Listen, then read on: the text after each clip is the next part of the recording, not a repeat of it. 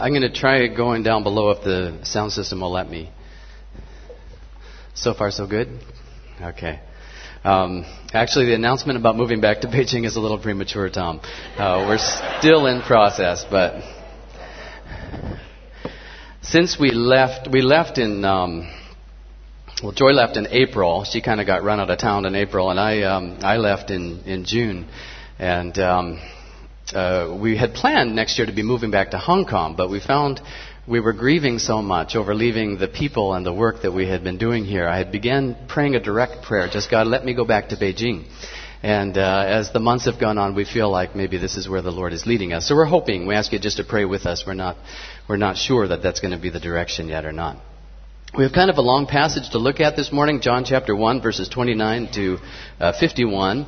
And just so the Word of God can be heard this morning, the most important thing is God's Word is heard rather than the speaker. So that God's Word can be heard, we're going to have it read to us in 3 different parts this morning by 3 different people at points through my talk. So I'm going to have them come up in turn at various points. But among those who know me well, I have a reputation for losing things. People throughout Asia are wearing watches now that I once owned. I would sit in restaurants, take off my watch, and leave it there. This wedding ring is the second or third one that I've owned because I've lost others. I even lost my car once. I drove up to a place close to our home, and I forgot that I drove there. I walked home, and a couple hours later, I went out to drive somewhere, and I couldn't find my car. I totally forgot that I had driven anywhere, that I'd walked home. And so I was about to call the police when I realized, okay, yeah, it's up at the community center. So if you want to keep something safe, don't give it to me. In the passage we're going to look at this morning, the word found is a very important word. And I've actually titled this sermon, Finders Keepers. Finders Keepers, not the losers weepers part. I actually fit in the second category, the second group. But in this passage, I want us, as we read the passage this morning, look especially for the word found. That appears 5 times. Now, just if you could put up the first slide. I hope we have them. John's Gospel, we're speaking from John's Gospel. John's Gospel begins a little bit differently, or quite differently than the other 3 Gospels. They all end with one final week in Jesus' life. We normally call the Holy Week, capped off by his betrayal, death, and then resurrection. John does the opposite. He doesn't count time, really, in his Gospel, apart from the first part of his Gospel, where he goes the next day, the next day, the next day, 3 days later. If we add up all those references in his Gospel, it starts with 7 days. So after the prologue, he gives us 7 days. And so what we're going to look at this morning are days 2 through 5.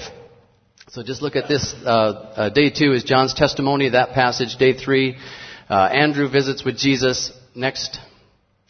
Then day 4, day 5, day 6, and it's capped off by day 7, the wedding at Cana in Galilee. And at that miracle, it says the result of that miracle is the disciples put their faith in him. So the purpose of these 7 days, Jesus is recruiting and calling his disciples. They begin following him. They're capped off by this climactic miracle on the 7th day. John has a big deal with 7s. He does a lot with 7s. But capped off with this miracle on the 7th day, the result of that miracle is the disciples put their faith in him. We're going to look at days 2 to 5 this morning and look at some of the interactions that Jesus had with his disciples. We'll look at 3 scenes, and then after those 3 scenes, we'll look at 4 points of application. So could we have Deborah, could you come up and read the first scene? John chapter 1, verses 29 to 34, and I think we have a slide with that on as well. The next day he saw Jesus coming toward him and said, "Behold the Lamb of God who takes away the sin of the world. This is he of whom I said, after me comes a man who ranks before me, because he was before me. I myself did not know him, but for this purpose I came, baptizing with water, that he might be revealed to Israel." And John bore witness. "I saw the Spirit descend from heaven like a dove, and it remained on him. I myself did not know him, but he who sent me to baptize with water said to me, 'He on whom you see the Spirit descend and remain, this is he who baptizes with the Holy Spirit. And I have seen and have borne witness that this is the Son of God.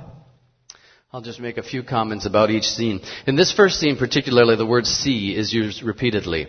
John says twice, I did not know him, but I saw him. He hadn't known the identity of the Son of God, was simply doing the thing God had asked him to do. So as he's going about the work of baptizing people in the baptism of repentance, he finds the Messiah, the one that he had been looking for. Look for the person upon whom you see the Holy Spirit descend and remain. John saw this person, it's Jesus, and testifies now that Jesus is the Son of God.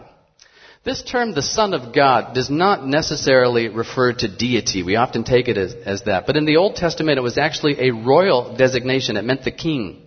In Israel's past, the king was referred to God's son, small k, who served under the capital K, king.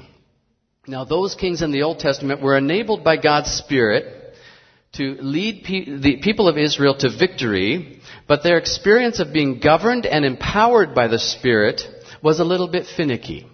The first king of Israel was Saul.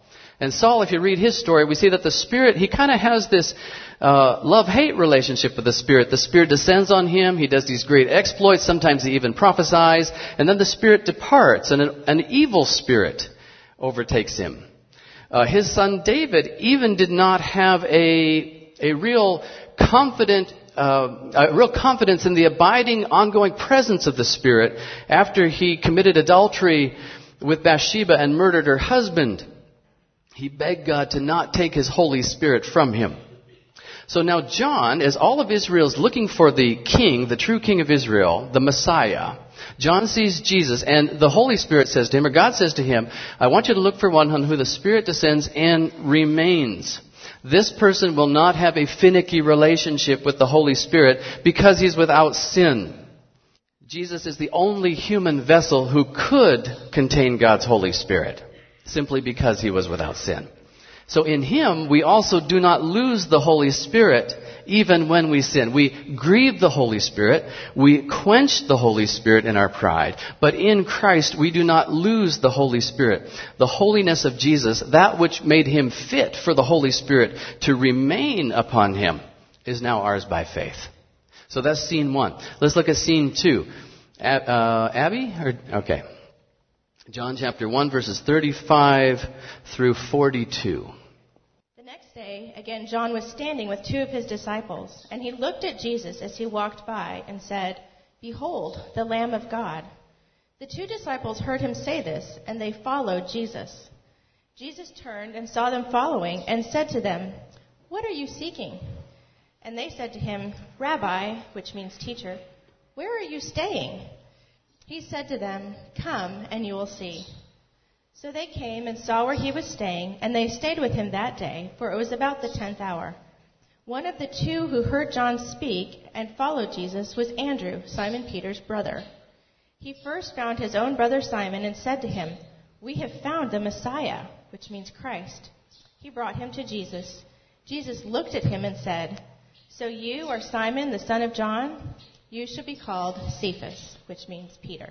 In this scene and the next one, we're going to see Jesus calling two sets of disciples. In this first one, Andrew and Peter. In the next scene, he's going to call Philip and Nathanael. Now, this is John's gospel. It's very interesting because in the other three gospels, Jesus also calls two sets of brothers. Who are they?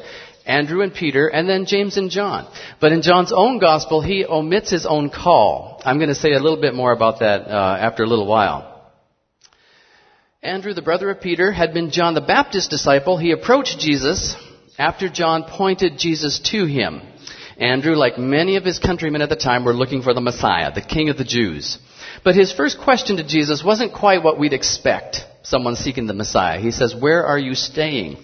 And Jesus' response isn't quite what we'd expect either. He doesn't say just down the road a mile or two, Jerusalem Hyatt. He just says, Come and see.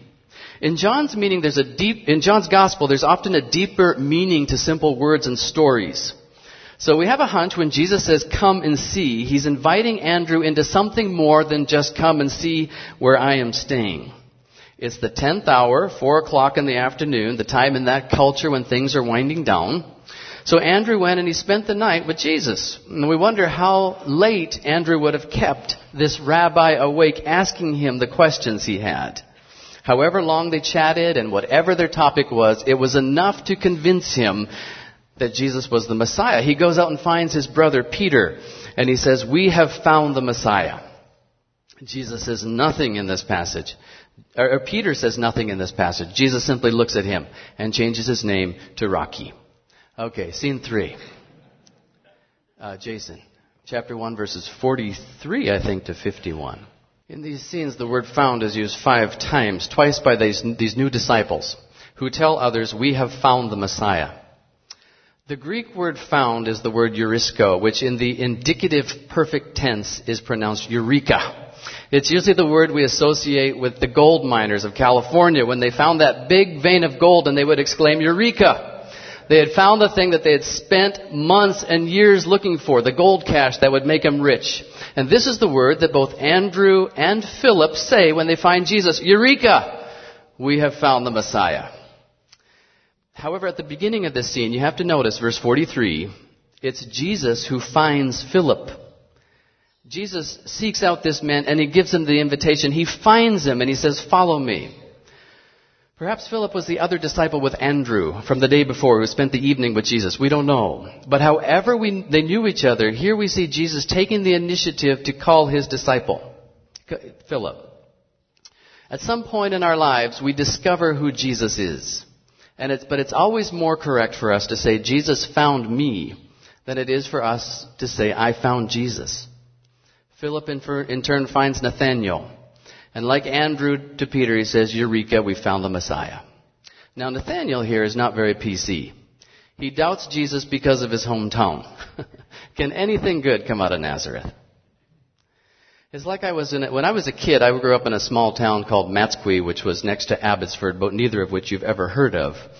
But when our high school boys basketball team would travel into the big city of Vancouver, the Vancouver kids would mock us. They would call us a bunch of farmers. "Go back to your villages." In their minds, no good basketball player could come out of Abbotsford. So it felt particularly good when the Abbotsford teams would beat the Vancouver teams. So like we all have chips on our shoulders towards certain kinds of places and people, Nathanael doubted Jesus because of his heritage. But his doubts vanished when he met Jesus personally. He believes because he sees that Jesus knew him first and knew how to read his heart.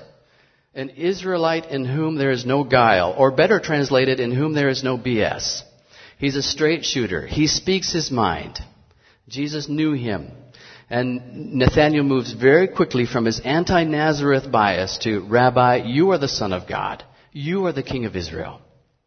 So those are the 3 scenes just very quickly. Now let's just look at 4 ideas as we apply this part of John's Gospel. The central story in the Gospel and in life is Jesus.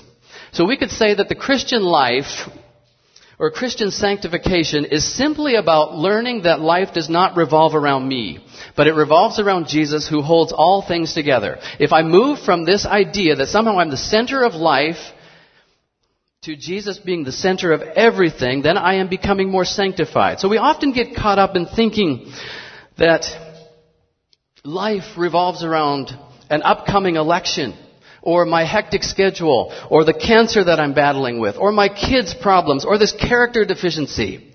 But in these stories of seeking and finding, we return to that simple and most important, and I say most important of all gospel truths, that life is about Jesus, about who he is and what he wants.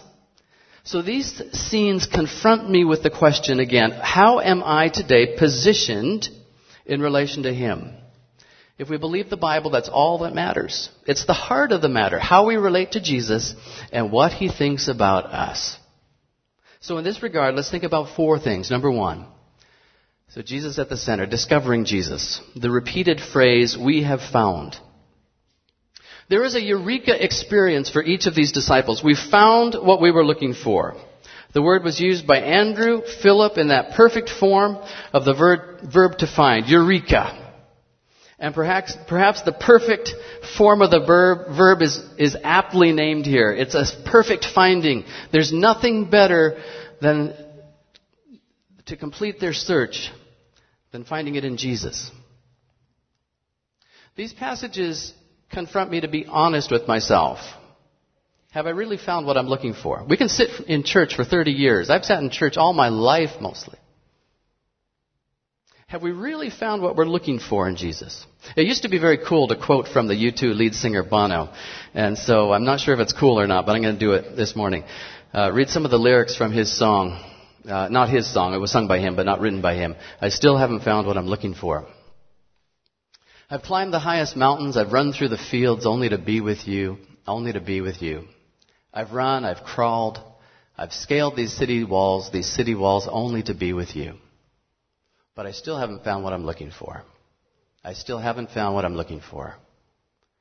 I've kissed honey lips, felt the healing in her fingertips, burning like a fire that's burning inside her. I've spoke with the tongue of angels. I've held the hand of a devil. It was warm in the night. I was cold as a stone. But I still haven't found what I'm looking for. I still haven't found what I'm looking for. I believe in the kingdom come. Then all the colors will bleed into one. Bleed into one. But yes, I'm still running.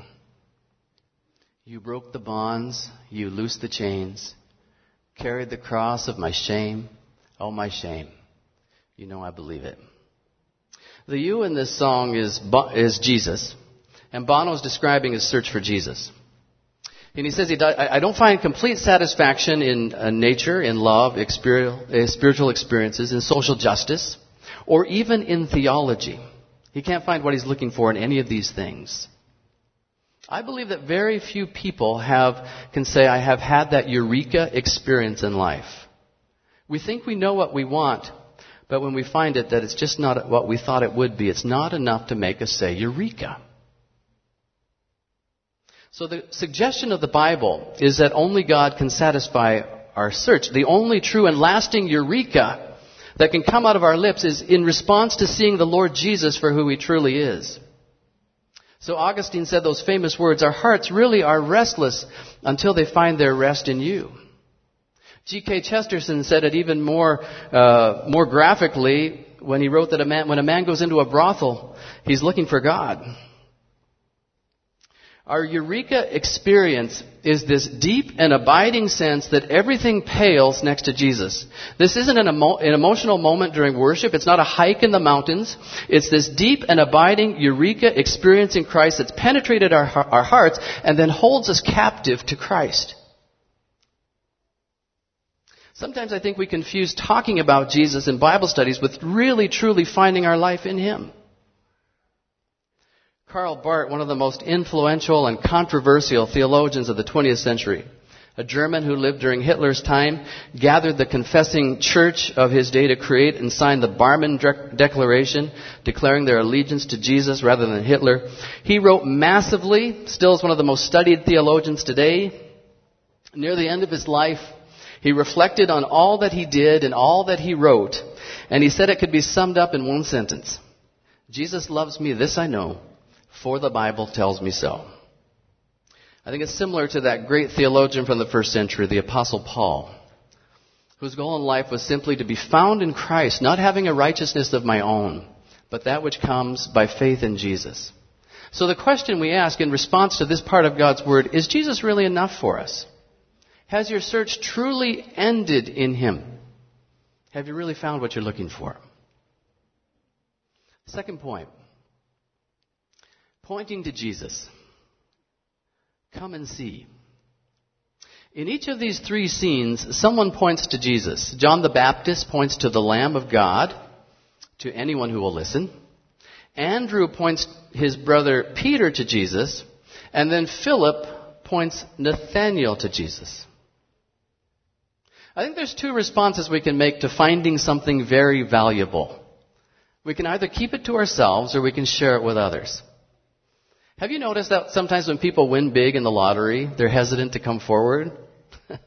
I mean, if my family and friends knew that I suddenly came across $50 million, I'd be getting a lot of calls and visits. When those gold miners said eureka, when they found gold ore in those mines, their eureka would have had to have been pretty quiet until they could be sure the gold was theirs.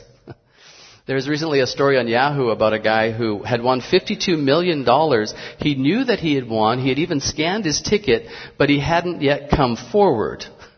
You got to wonder, was there an ex-wife waiting somewhere in the wings? He didn't want to share this eureka moment with the world.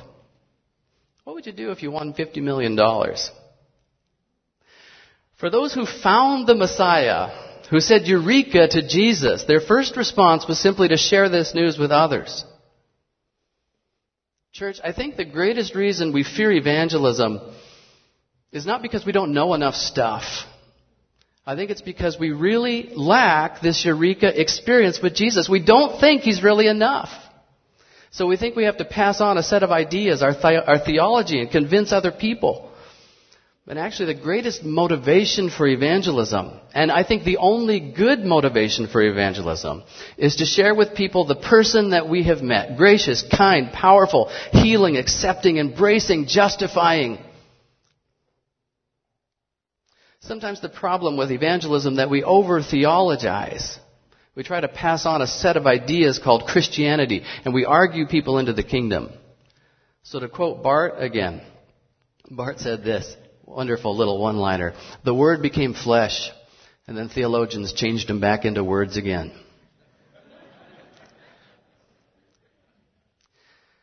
I don't want to condemn us with questions of evangelism.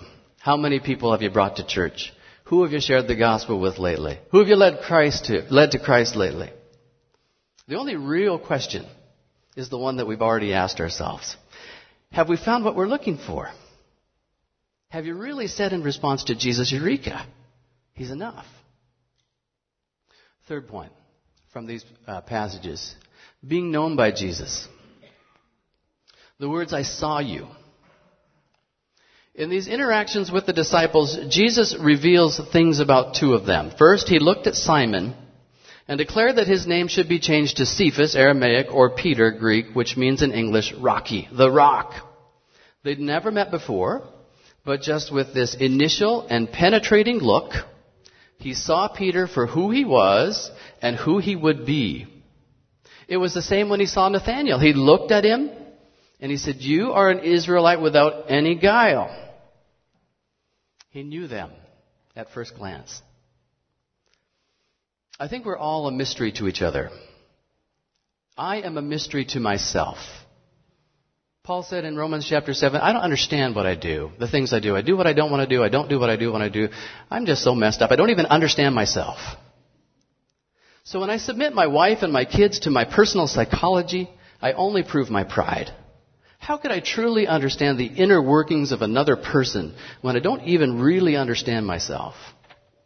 But it's through these stories we receive insight into Jesus, that He knows us fully. No one else knows us completely, not even ourselves. Paul reflected on this truth in that great chapter on love in 1 Corinthians 13. The church that was most messed up in the New Testament, had the most infighting, is where we find this great chapter on what love is, this great definition of love. That's what they needed most. At the end of describing what love is really like, he said these words. He said, "One day we will know fully, we will understand fully. One day we will know fully, even as we have been fully known." In the context of this chapter on love, I think what he means is that Jesus knows us fully and yet loves us perfectly. I dare anybody to stand up here and utter your darkest thoughts, your anger, your criticisms, your petty jealousies, your love of money, your secret vices. We wouldn't do that.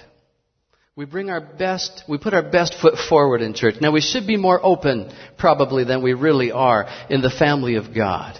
But can you even stand up in church and let the people know, which should be the safest place in the world, and let people know who you really are? It's hard for us because our love is so imperfect, so fleeting, so finicky. But Jesus, who sees us fully, loves us completely. In those other three Gospels where John and James were the second two disciples called, remember here in John, he doesn't include his call. In fact, he never mentions his name in the Gospel of John, but he refers to himself, the author of this Gospel, repeatedly throughout. Do you remember how he refers to himself? The disciple who Jesus loved. The disciple who Jesus loved. Now, he was a son of thunder. He was a pretty strong guy. He was vocal. He was a good leader. But his identity, his conscious identity as a follower of Jesus is the disciple who Jesus loved. And that's enough for him. I don't think he meant Jesus didn't particularly care for the others. I think he means that who I am is one who is loved by Jesus. So however you see yourself today and however you feel about yourself today, whether you're regretful about yourself or you feel pretty smug, you're disappointed in yourself or you're pretty pleased with yourself, it's not nearly as important as how Jesus sees you. He sees the disciple for who they are. His gaze penetrates our soul. Fourth and finally, confessing Jesus. There's two major confessions of Jesus in these initial interactions. There's one that comes from the mouth of John the Baptist that describes the Savior, the Lamb of God who takes away the sin of the world. And there's one that comes near the end from Nathanael who describes his lordship, the Son of God, the King of Israel. These are the two chief things we always and eternally will say about Jesus. He's the Lamb who was slain, and He's the Lion who reigns. He's both Savior and Lord. So back to the title of this sermon, Finders Keepers. This passage is about people finding the Messiah. But more importantly, it's about the Messiah finding people. In another gospel, Luke chapter 15, 3 things were found. 1 out of 100 sheep, 1 out of 10 coins, and then 1 out of 2 sons. And in each case, the finder is so excited about finding the thing that was lost. And in that chapter, Luke 15, the finder is a metaphor for God in all 3 cases, who's so excited about finding lost ones who had been straying that he throws a party. We must rejoice, he said to the elder brother. The father said to the elder brother at the end of Luke 15, the story of the prodigal son, because your brother, he was dead, is now alive, he was lost, and now he's found. And here's the thing about Jesus.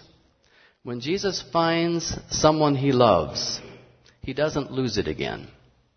He never loses it again. Last week when I was in southern China, in Xiamen, I had a sweater just like this. And I lost it 3 times in one day. I was at church and then I left it there and somebody chased after me when I was checking out of my hotel and they brought it to me and then I was saying goodbye to people at the hotel. I set it down, left it there. That same person brought it to me. I got into a van, went to another place, got out of the van and left it in the van for good. So it's donated now to somebody in southern China. But when Jesus finds something, he doesn't lose it. Jesus has nothing he's lost. And this term, finders keepers, I think is best applied to him. Because he holds the thing he finds in the clutch of his love. Not with greed, but in the clutch of his love. Near the end of John's Gospel, John chapter 17. So what we've been looking at is the beginning, the call of these disciples. And near the end, the very last day of his life, he prays to the Father, John 17. And he says those words, I guarded them, and not one of them has been lost. John 17:12. I guarded them, and not one of them had been lost. These were the disciples that were about to betray him, and all were about to desert him. But even though they tried running away from him, they're still firmly within his grasp. We kick and scream, and we try to run away from Jesus, but we can't do it. He found us. Don't worry about losing your salvation. Jesus is holding on to you. What I'd like to do in closing this morning is I'd like to close with prayer together. And if you wouldn't mind, you could stand. And Richard Foster, in his book Celebration of Discipline, teaches a form of prayer called palms up and palms down. So we're going to start with palms down, then we're going to go to palms up. And the palms down prayer is laying the things down before Jesus that we need to lay down. The palms up form of prayer is to accept from Jesus what we need to accept. So if you would mind, you can close your eyes. It's probably easier for you to do it this way. Put your palms down. These are two forms of prayer in light of our confession of who Jesus is. So in putting our palms down, we confess the Lamb of God who takes away the sin of the world. And now we pray in the name of our Savior with our palms down. And before you today, our Lord Jesus, we release our sins that so easily entangle us. We release before you the regrets that we've had about ourselves. We release before you the fears that we have about our inability and fears of the future. We release before you our disappointments in ourselves and in other people. We thank you that you are the Lamb of God who takes away the sin of the world. And in you we are completely whole and completely safe. Thank you for being our Savior and rescuing us from everything that could harm us.